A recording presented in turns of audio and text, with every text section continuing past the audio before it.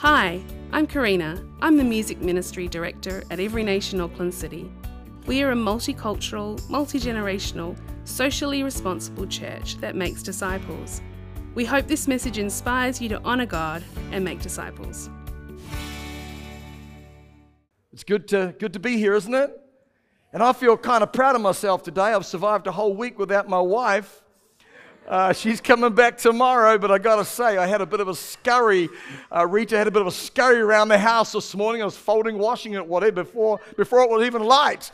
I kid you not. We were just, and of course we've got our toddler, one of our grandsons coming up, and he's into everything. He's nearly 2, so my wife says make sure everything's up and back and all that sort of stuff. So I tried to get into the mind of a 2-year-old, you know.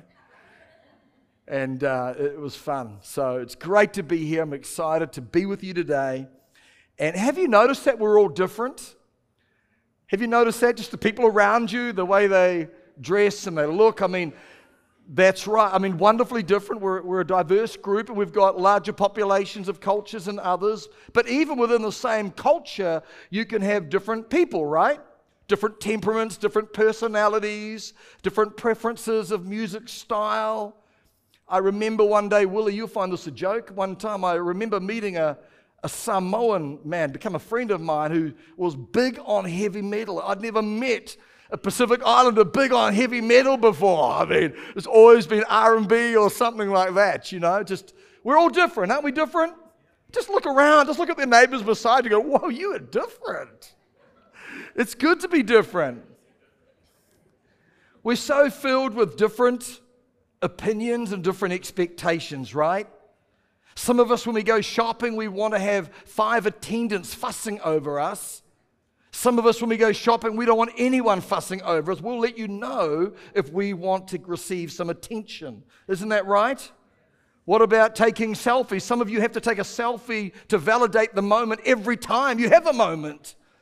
Yeah, exactly. Pastor Wu Young, he's up there. I mean, some of us just keep forgetting, right? I mean, no judgment around here, right? No judgment. I've gone through my seasons of trying to capture everything and then realize I'm hopeless. I'm just hopeless. We're different. We're different. We're very different. What about holidays? Some of us like to go somewhere. I'm kind of like this. I really don't want to do much. I want to sleep, eat, watch a movie, and just go with the flow. But other people want to get up early in the morning and see everything in the city. Is that right? We're very different. We're very different with expectations, and those unspoken expectations, they often create tension, right? I'm going to be with my wife tonight. She'll have expectations. I've probably got some expectations too, and they might be different. I mean, do you know what?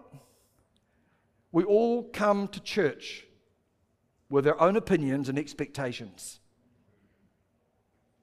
Interesting, isn't it? Some people don't want the pastor to talk to them. Other people, why isn't the pastor talking to me? True story. Some people really do expect me to be there in the morning and preach a sermon at 6 a.m. every day to motivate them to get up for Jesus. Right? We all have our expectations, and throw in culture and throw in our church history, maybe abusive leadership, or who knows what. We build up these expectations. None of it's often said, but it's still there. We certainly have expectations of our services. Really interesting. We've been doing these experimental breakout services, right? And just to my home the other night, this is just a foretaste. We've done our research beyond that, and we're going to get some feedback from different people. But just the other night, Ian, is that not true? In my very own dining room, we said, hey, what do you think about this breakout thing? Like, is it working? Is it good? And just in that small group, we had people, I love it. We can talk, we can share, I've got my opinions, I can get into it, you know. And then, of course, there's another group of people go, I don't really like it. In fact, somebody who will remain nameless confessed, when they come up, I sit with my child in the room with the kids' church. But actually, they also said, it's a bit awkward at the beginning, but when we press through and get to know people, it's really worth it. We have these different opinions. I mean, I have a personal opinion, but I don't lead from that. I have to consult and talk to other people, right? Namely God, as a matter of fact. But seriously, we have these opinions and these different expectations. Music, kids' church. Guess what? Not only do we have, and it's okay to have an opinion. It really is. It's valid. And it's okay to have expectations, but just realize that the person beside you, behind you, and around you, and probably the guy on the stage has a very different opinion or expectation. But here's the thing. Here's the thing, guys. Listen in. Here's the thing. Not only do we have an expectation and an opinion about church, so does God. And here's just a thought. Shall we start with what God thinks first? Is that? Can we agree on that at least? All right, because I reckon there's something, we've all got our own little sinful things. We've got our own personal preferences. We've got our own cultural biases. But let's all at least look to God and then reason from that backwards. Can we do that today? So God has an opinion, and he wrote his opinion in the Bible. That's why it's really, really good to read the Bible. And it's kind of there. Have no other gods before me, like 10 commandments. That's expectations. That's opinion, for example. So God had the Apostle Paul write a letter. It's one of 66 books in the Bible. This one's called Ephesians. It's an actual city in modern-day Turkey. Ephesus is what you call it, Ephesus. And people who come from Ephesus are called, there we go, we're doing well today, people. And we are going to camp out in a new series about the book of Ephesians. And we're going to walk our way through, not verse by verse. I'd love to do that. I have an opinion about that. I'd love to do that and spend the rest of the next 3 years going through each verse personally. But I know we lose a lot of people. And so we're going to spend about 8-9 weeks in this, and we're going to fall either side of Easter.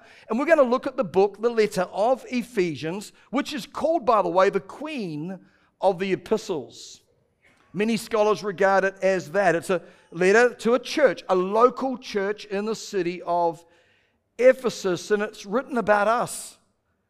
In fact, a number of scholars say that Ephesians, get this, Pastor Weong, is the most contemporary book of the Bible. That is to say, it's very relevant topics, everyday language, and minimal use of imagery or proverbs or kind of cryptic language. You have to know deep secrets about the culture. You don't have to do that with Ephesians. It's really contemporary. It could have been written to every nation, Auckland City. Most of it. There's going to be a little bit there you were going to find out, which is you've got to get a bit of understanding. So it could be written to the modern church, and the major theme is the church.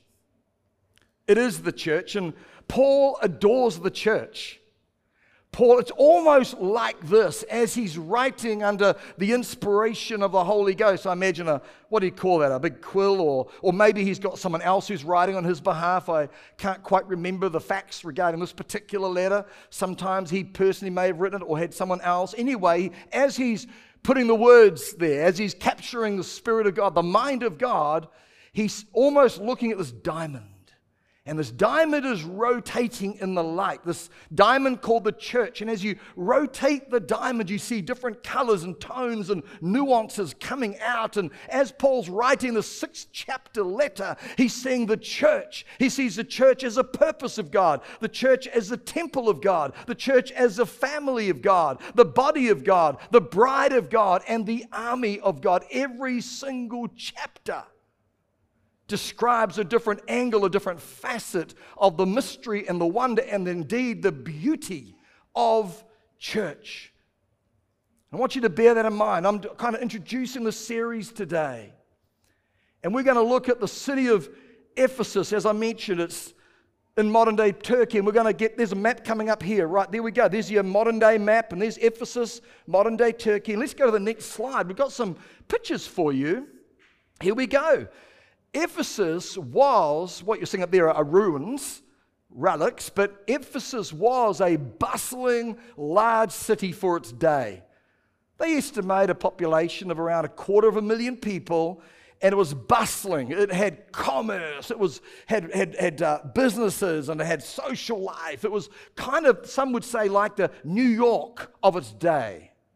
It was the go-to place of its day. And as I said, it had commercial life. A lot of wealthy people were there. The greatest harbor in what was known as Asia Minor, this part of the world was known as Asia Minor, the greatest, most, busiest, productive harbor of its time. It was in a major trade route. And with that came sailors. And with sailors comes immorality. It was an immoral city. And I could describe it today, but I wouldn't want to offend some of you in your various cultural nuances. But it was flagrant, it was public, and it was predatory, and it was all the time. Like modern culture doesn't have a whole lot on Ephesus. Like you wouldn't want to tell anyone you come even from Ephesus because of the connotations of lifestyle that by association you would have. It's very interesting. And Paul, of course, decides he's going to plant a church right there. It's kind of like going into Karaka Street, right? Yeah, exciting. What an eclectic area we live in.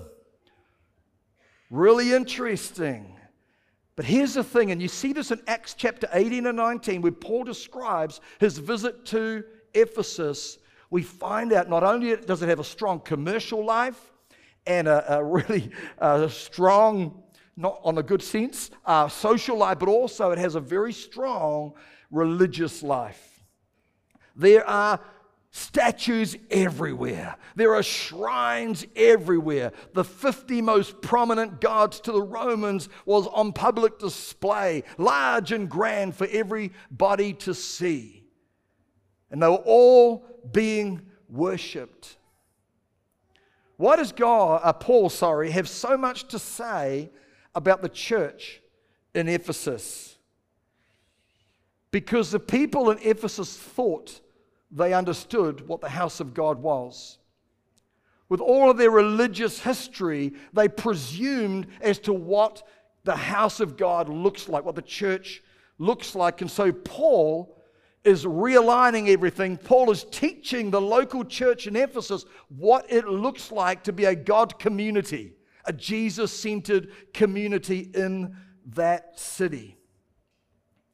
You know, in my home, on Monday nights, it's family night. Isn't that right, guys? Family night. And we bring everyone together. The numbers have been getting smaller as sons have left the city. And then we've been going this other way because they get married. And we've got a few more coming back. But Monday night's family night. Don't try to call me Monday night because it's family night. And we sit there and we have a laugh. We discuss things. We actually do a hybrid. We have a screen up there with Zoom. We have our kids. So they literally join us from down the country every Monday night, and we have discussion and kind of hybrid thing. It's quite cool way to connect. But here's the thing I noticed. As we eat and as we have our knives and forks and spoons, for those who don't enjoy a knife, I've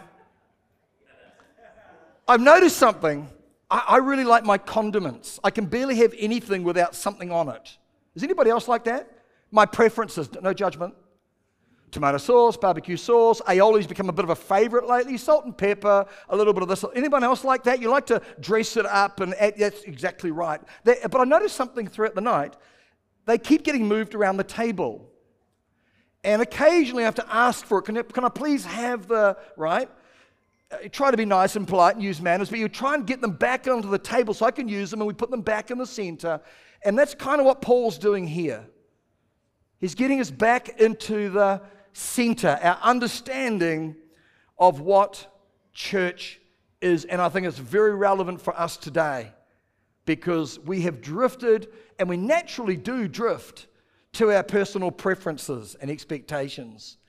And so we need to come back, put the church right back in the middle again. What does the Bible say church is? Now, this sermon today, I'm going to cover chapter 1, 2, and 3. So I'm going to keep you here till about 2 p.m., then we're going to have some fish and chips and go home, all right? And some of you are wondering, is he joking? Yes, I'm joking. Come on, people. Lighten up. Here we go. I'm going to give you a little outline here. There we go. There's the first 3 chapters. We've got a nice little greeting from Paul. And then we've got what's called doxologies, bookending doxology. In other words, Paul is just, you want to read it, man. I'm telling you what. It's almost like he's talking, he can't stop. He's gushing out about the beauty of the gospel, the wonder of Jesus. You just read the first chapter. I mean, that's what the doxology is. And then he's got a second doxology. It's like a praise. That's what doxology is. Doxa means glory. He's giving glory to God for the work of Christ. And then inside of those bookends, he's got 2 prayers. And in the side of that, right in the middle, he's got really what you could call the complete work of Christ. It's beautiful. And what I want to do is do like a low resolution kind of over that, like you're doing that right now. And then I want to dive into like high resolution on just 3 verses and unpack that for you today. Sound cool? So we're going to go to chapter 2, verse 19 to 22. That's 3 verses. And can I invite us to stand on our feet to both get a bit of exercise, show a bit of respect, and get some blood rushing down to the South Island. That's great. Here we go. You've heard that joke. Have you heard the joke before? The Near East, the Far East, and the Middle East? Okay, here we go. Okay, all right. Doing all right? Ephesians chapter 2, verse 19 to 22. Now therefore, you are no longer strangers and foreigners, but fellow citizens with the saints and the members of the household of God, having been built on the foundation of the apostles and prophets, Jesus Christ himself being the chief cornerstone, in whom the whole building being fitted together grows into a holy temple in the Lord, in whom you also are being built together for a dwelling place of God in the Spirit. This is the word of the Lord. Amen. Please take your seat. I'm going to call this sermon very simply, What is Church? I love the church. I've grown up in the church. I've had many in the church model to me what life looks like, whether it's being a husband or a father or someone who walks with Jesus. I had belonged to a church since the age of about 3 to 4 when my mother got radically saved and we went to church as a single parent family. It's in the church that I met my wife and my kids were all dedicated and I learned and grew and my relationship with God. It was in the church that I went astray. I kept coming to church, but my heart drifted somewhat many times and came back, always back to Jesus eventually. I love our Every Nation church, but can I tell you something? Not nearly as much as God does. What do we mean by church? I want to give you a couple of thoughts right here. There's 2 types of church. There's church universal and there's church local. Matthew 16:18 says, I will build my church. That's singular. That's the church, capital C church. Jesus is the head and all the believers of Christ belong to the one true church globally. But then there's a thing called the church local. And you can see one here in Ephesus, you see it in Colossae, Philippi, Auckland, Christchurch, Darwin. You see churches all around. There's local churches, and the Gospels and the epistles keep talking. 70% of the use of the word church is not referring to this sort of global sort of thing called a capital C church. No, it's about local people getting on with people inside a local community with identifiable leaders, local church leaders. The local church is part of the church universal, and the local church leaders are there to serve and to shepherd and to protect and to discipline, teach and equip members. And local churches have members who are planted. Everybody say planted. Planted, they're formed, they're gifted, their spiritual gifts can flourish, they're trained, and they're sent on mission to their workplace, to their place of study, to their neighborhood, and indeed sometimes overseas, involved in some kind of mission. It's a foreign concept biblically. When we talk about God's opinion, it's a foreign concept to follow Jesus and not reach out to those who don't follow Jesus.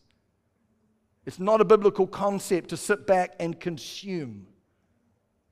It's actually being engaged and involved in what Jesus wants to do. But what is church? Well, let's start with what church is not. Church is not a material building. What you're sitting in at the moment is simply a tool. It's a venue that makes economical sense and helps us logistically. But we can also, the church is not the physical building. Buildings change, buildings deteriorate, buildings serve the greater purpose, you see. So the building is not a church. But I get it. We often say, I'm going to go to church, meaning this place. But I could accurately say I'm going to church by going to my Connect group or going to youth. That's going to church. So it's not a material building. The church is not a denomination. There's many denominations and different conservative denominations. Every nation, you could say, is a denomination, 80-odd countries around the world. The church is not defined as a denomination. The church is not the kingdom of God. Interesting.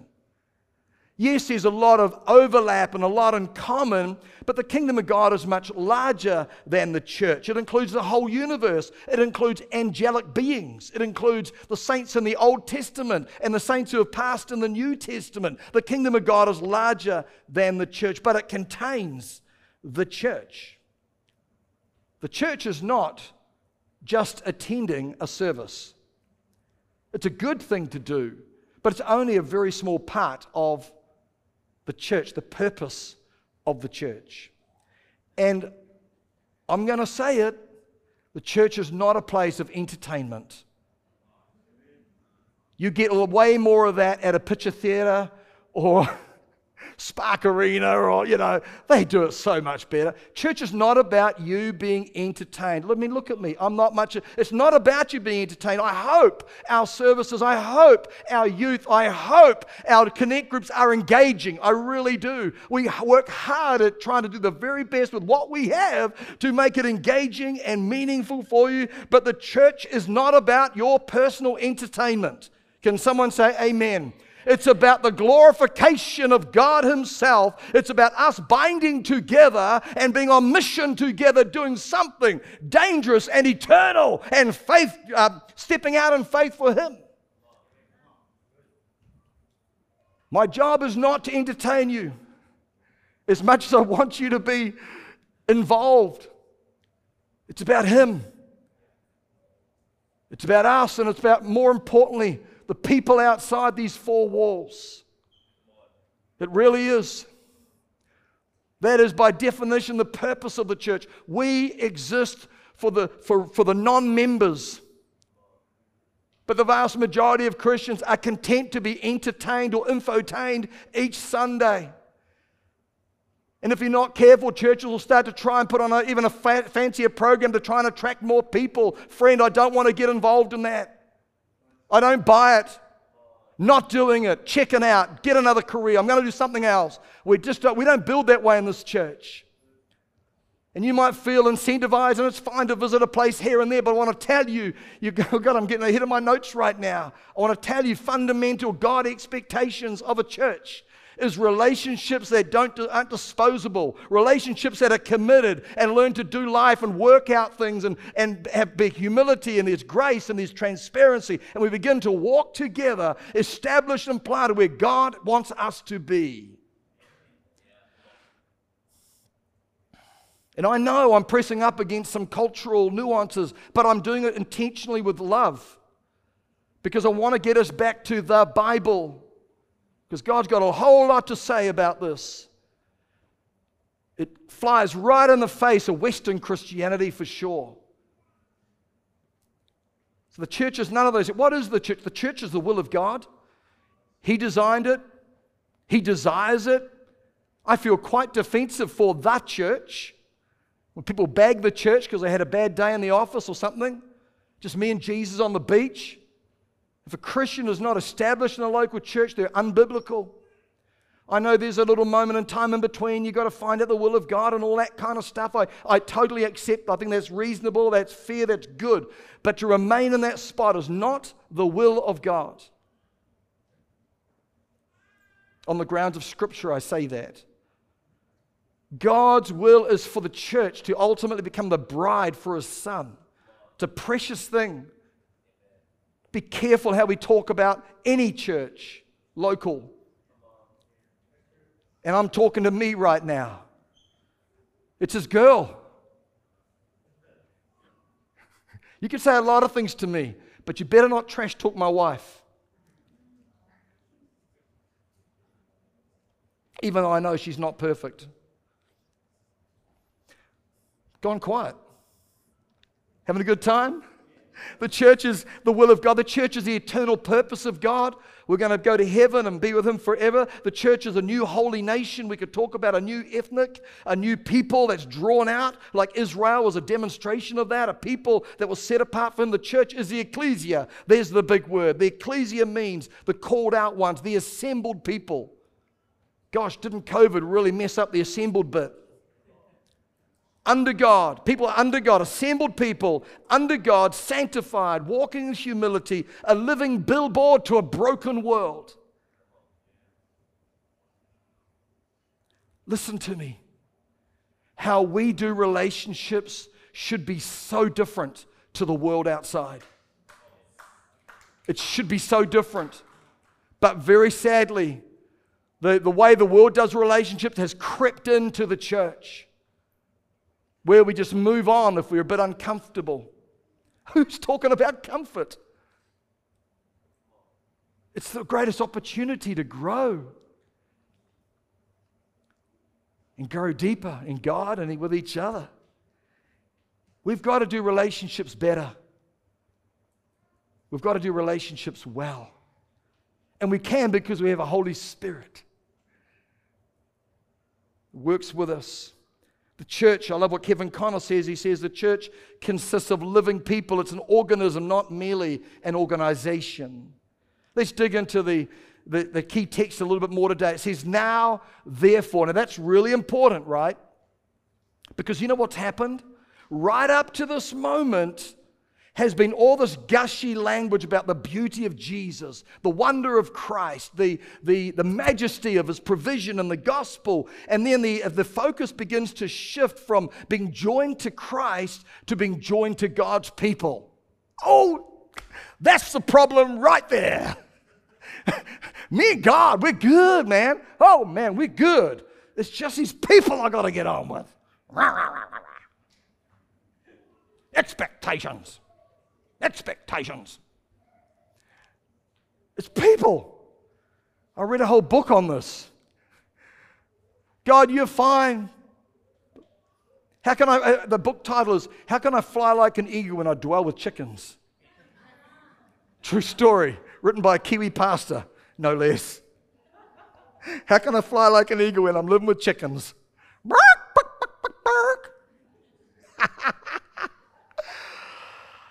Oh, wow. And then Paul shifts the focus from vertical to horizontal, and he uses a metaphor of a temple.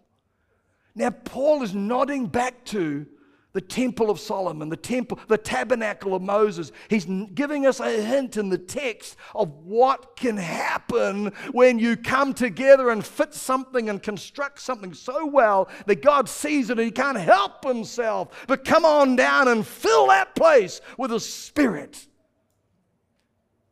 Powerful stuff. It says, you are no longer strangers and foreigners, but fellow citizens with the saints and the members of the household of God. Having been, and look at the language, built on the foundation of the apostles and prophets. You'll find that language throughout the New Testament. And what that's really saying, see, the prophets and the apostles were the recipients of revelation. That's God's way of saying the people that received the revelation from the very beginning, from Abraham forward to even right now, they were the ones who received it. So we've got those guys who built a foundation, but Jesus Christ Himself is the chief cornerstone, in whom the whole building being fitted together. Do you see the picture? I literally had 3 bricks that I meant to bring here today and try to provide you a nice little demonstration of 3 bricks that are overlaid, different colors, just to reflect our multiculturalism, but also rub them together because you can hear the abrasiveness of the relation. It's called relationship. It's called offense. It's called grace. It's called different. You mean I've got to serve with that person? Yeah. It's God's design to help get a few edges out of you. Of course, we always want to run to a group that looks like us, sounds like us, and does everything like us because all our preferences become the central issue. But what about if we asked a crazy question like, God, which group do you want me to join? You mean all those white folk? Yeah, maybe. Or those folk? Or that folk? Yeah, maybe. The temple looks this beautiful picture of bricks and actually stone. We could take that metaphor all the way home, baby. Chiseling, crafting, character issues, prejudice, exclusive attitudes. I mean, all range of things. We could unpack that, but we've not got time today. But I want you to catch the imagery of the temple in whom you are being built up. All the language through here, ladies and gentlemen, is plural, not individual. So we're on this foundation, and Christ is that cornerstone. And the cornerstone is Christ. There we go, just kind of doing a reverse little thing there to keep you engaged in the message. From frightened, we might disengage and just go off to something else. What is this cornerstone?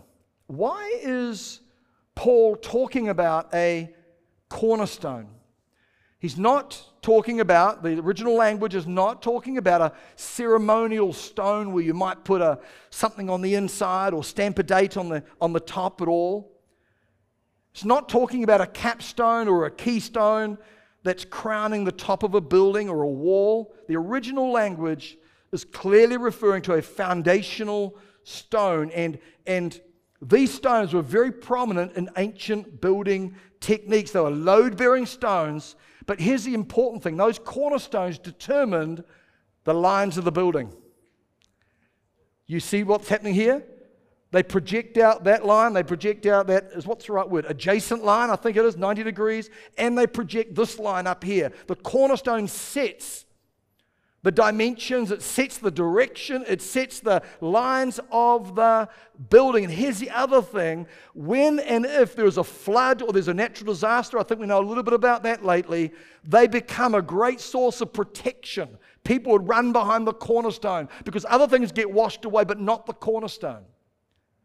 In fact, there's a historical finding in Palestine of one stone that weighed 570,000 kilos. That's 570 ton.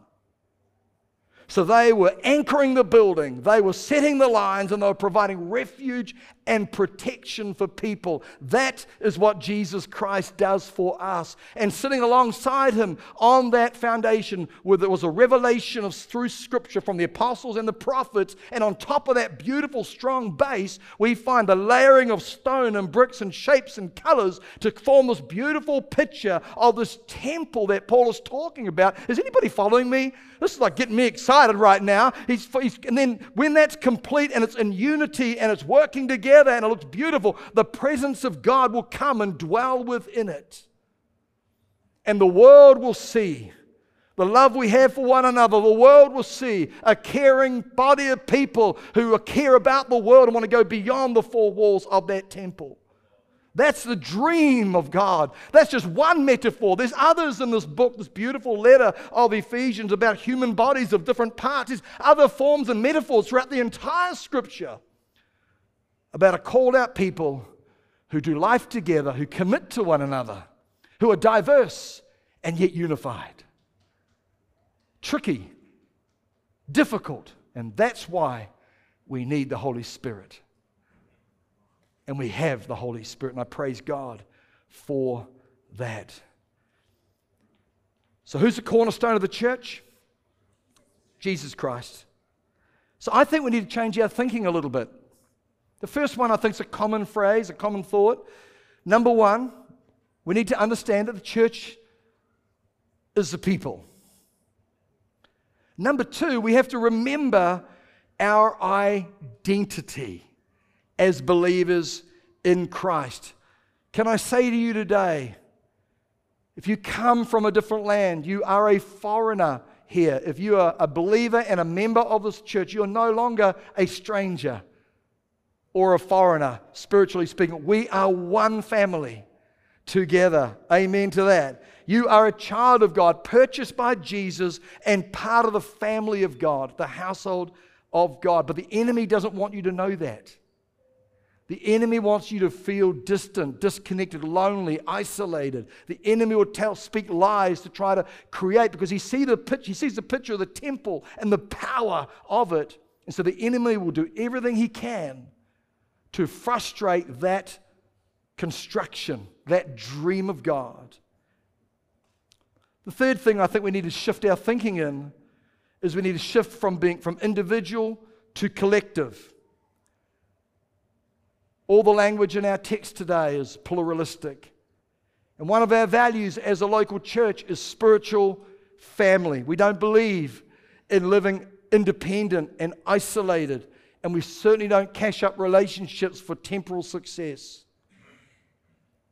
And I realize even there we have different opinions and different ideas about what family looks like. And we could all learn from one another, but I do see absolutely in this scripture and throughout the scriptures, God's call to be a family. One father, many siblings, doing family together, which is not always pretty, but it's so fulfilling, ultimately. The fourth shift in our thinking, I believe, should go from being a consumer to a contributor. I think we all understand that Jesus says, I did not come to be served, but to serve. And I think we need to have the same attitude. You see, there are really three groups. There's God, there's self, and there's others. And this is what I've discovered over the years. If we can go to that next slide with that wonderful little diagram. Here's what I've discovered over the years. When church is all about self, maybe self will get a blessing. But when church is about God and others, all three are blessed. All three are blessed. When we come in, we assemble in a connect group or whatever the ministry might be. We say, it's about you, God, and it's about others. You'll find that you will become so connected and feel such a sense of belonging. It's incredible. And I've heard the saying before, and you may have heard it as well. A dog in the hunt doesn't know he's got fleas.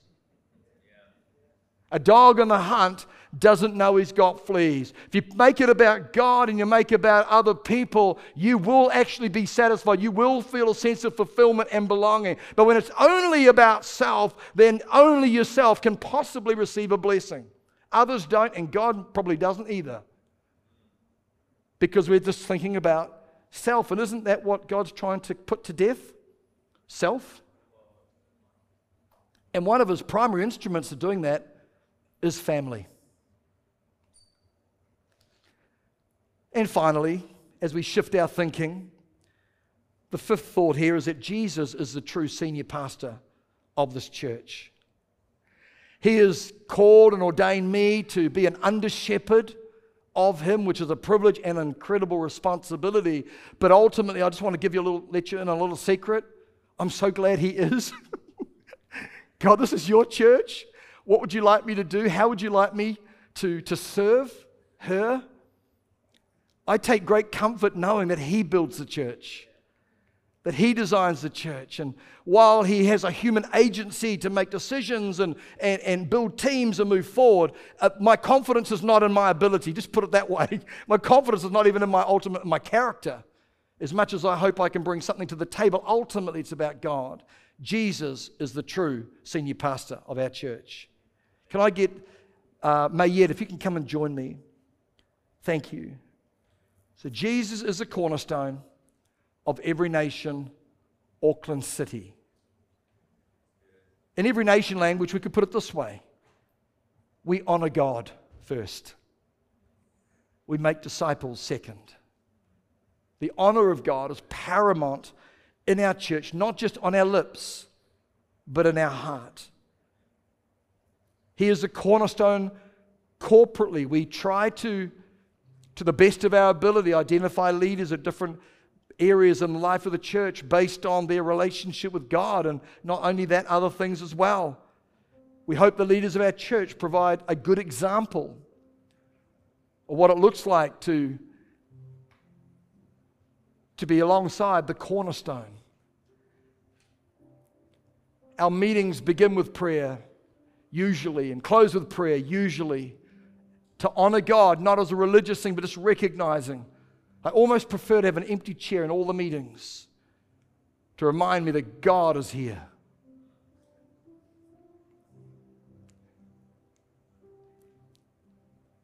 Every one of our songs that we sing, we put it through a grid, a theological grid, to make sure it's Christ-centered. We don't worship, we worship Jesus. We don't worship an experience, we worship Jesus. I remember being in a church one time, just visiting, and the senior pastor was beside me, and he was stepping in to take over this church because it was going through a transition. And the worship just went on and on and on and on. And he just leaned over and said, "Don't worry, Richard. They worship here, not Jesus." That made me really think.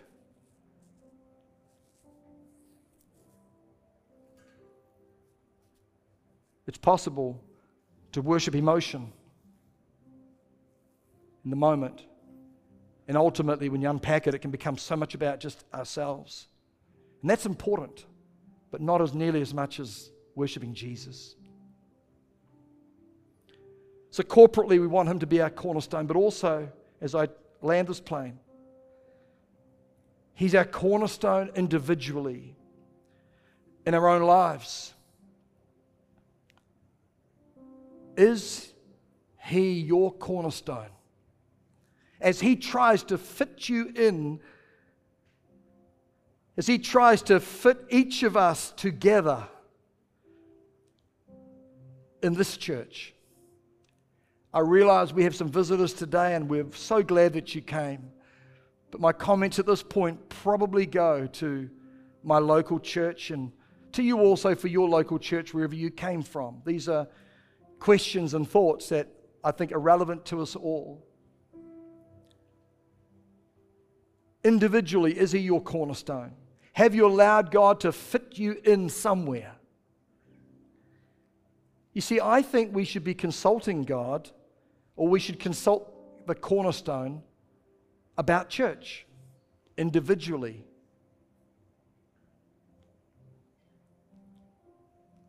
I'd like to suggest that we should ask questions like, which church do you want me to be planted into? Which church do you want me to be planted into? Here's another one. Do you want me to go to church today?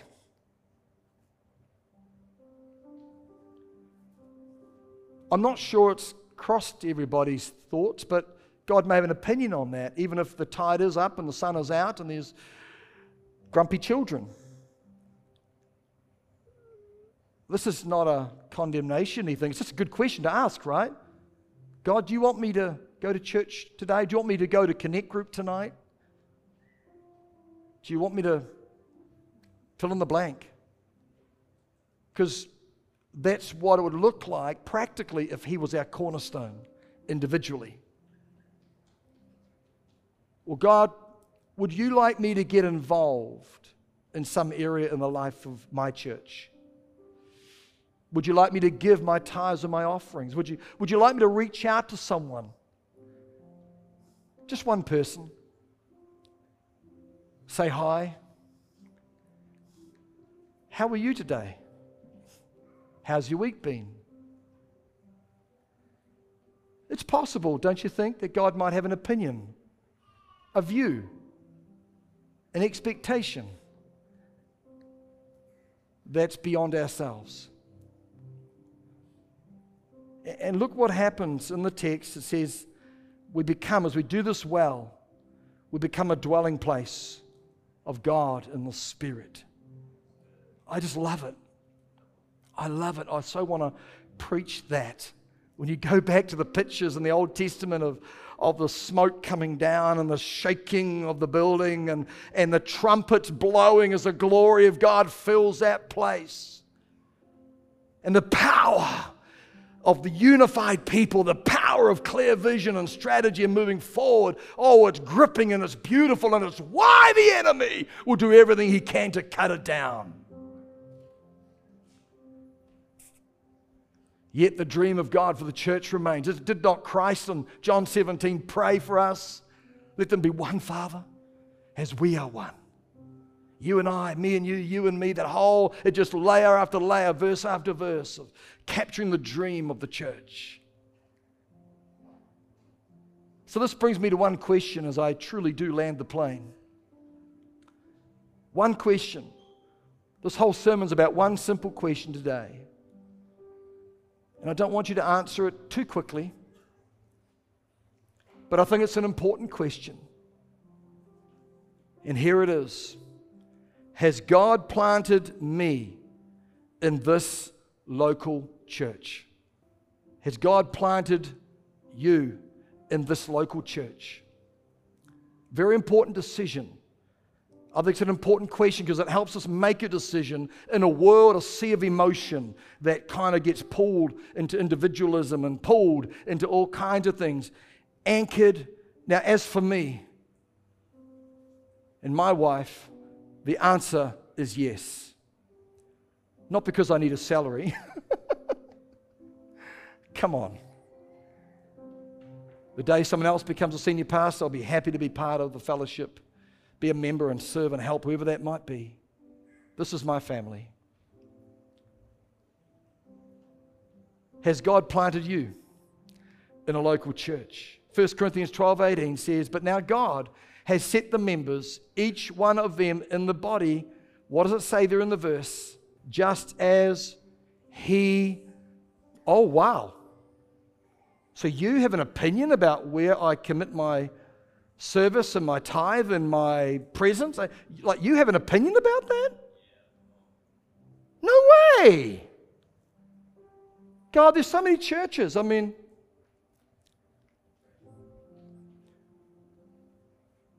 is it okay to bounce around?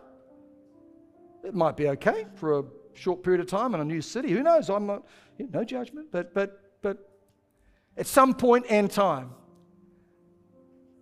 God has a place for you, and it's not perfect, and it won't be because you're going there. And it certainly won't be perfect because you've got me here. I mean, who wants perfect anyway?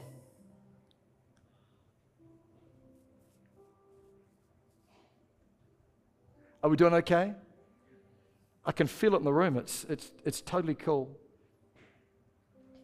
I have friends who are pastors of other churches who will say exactly the same thing. This is not we're together.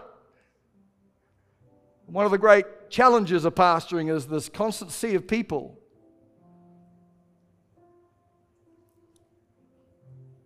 And I'm not going to get into entertainment to hold people. We need to be about the mission. We need to learn what it is to be family. And God has blessed us, and I'm so glad about that. But I feel today I've just got to bring the condiments back in the middle of the table. What church is not, universal versus local. But also this idea of the cornerstone corporately as well as the cornerstone individually.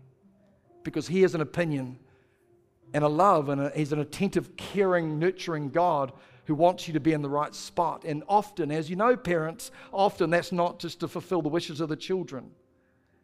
It's to put them in a place where they can grow and be stretched and be healthy. Can we stand to our feet if we can? I'd like to pray a prayer over you as we close. And then it's over. Thank you, Mayette. You sound beautiful back there. I want to pray a prayer that is found in chapter 3, and Paul is praying over the church. And I'm basing it on that. I'm changing it a little bit, but I want to pray this over you, but also over our fellowship in Hamilton and Tauranga. And of course, there are many here today who can't be here. But I want to pray this over you, so please close your eyes. And I pray that He would grant you, according to the riches of His glory, to be strengthened with might through His Spirit in the inner man, that Christ may dwell in your heart through faith, that you, being rooted and grounded in love, may be able to comprehend with all the saints what is the width and the length and the depth and the height, to know the love of Christ which passes knowledge, that you may be filled with all the fullness of God. Now to him who is able to do exceedingly abundantly above all that we could ask or think, according to the power that works in us, to him be glory in the church by Jesus Christ to all generations forever and ever. Amen. Thank you for joining us. To know more about Every Nation Auckland City, you can visit our website www.everynationauckland.city. For more messages like this, you can subscribe to this podcast through Spotify, Apple Podcasts, and wherever you listen to podcasts.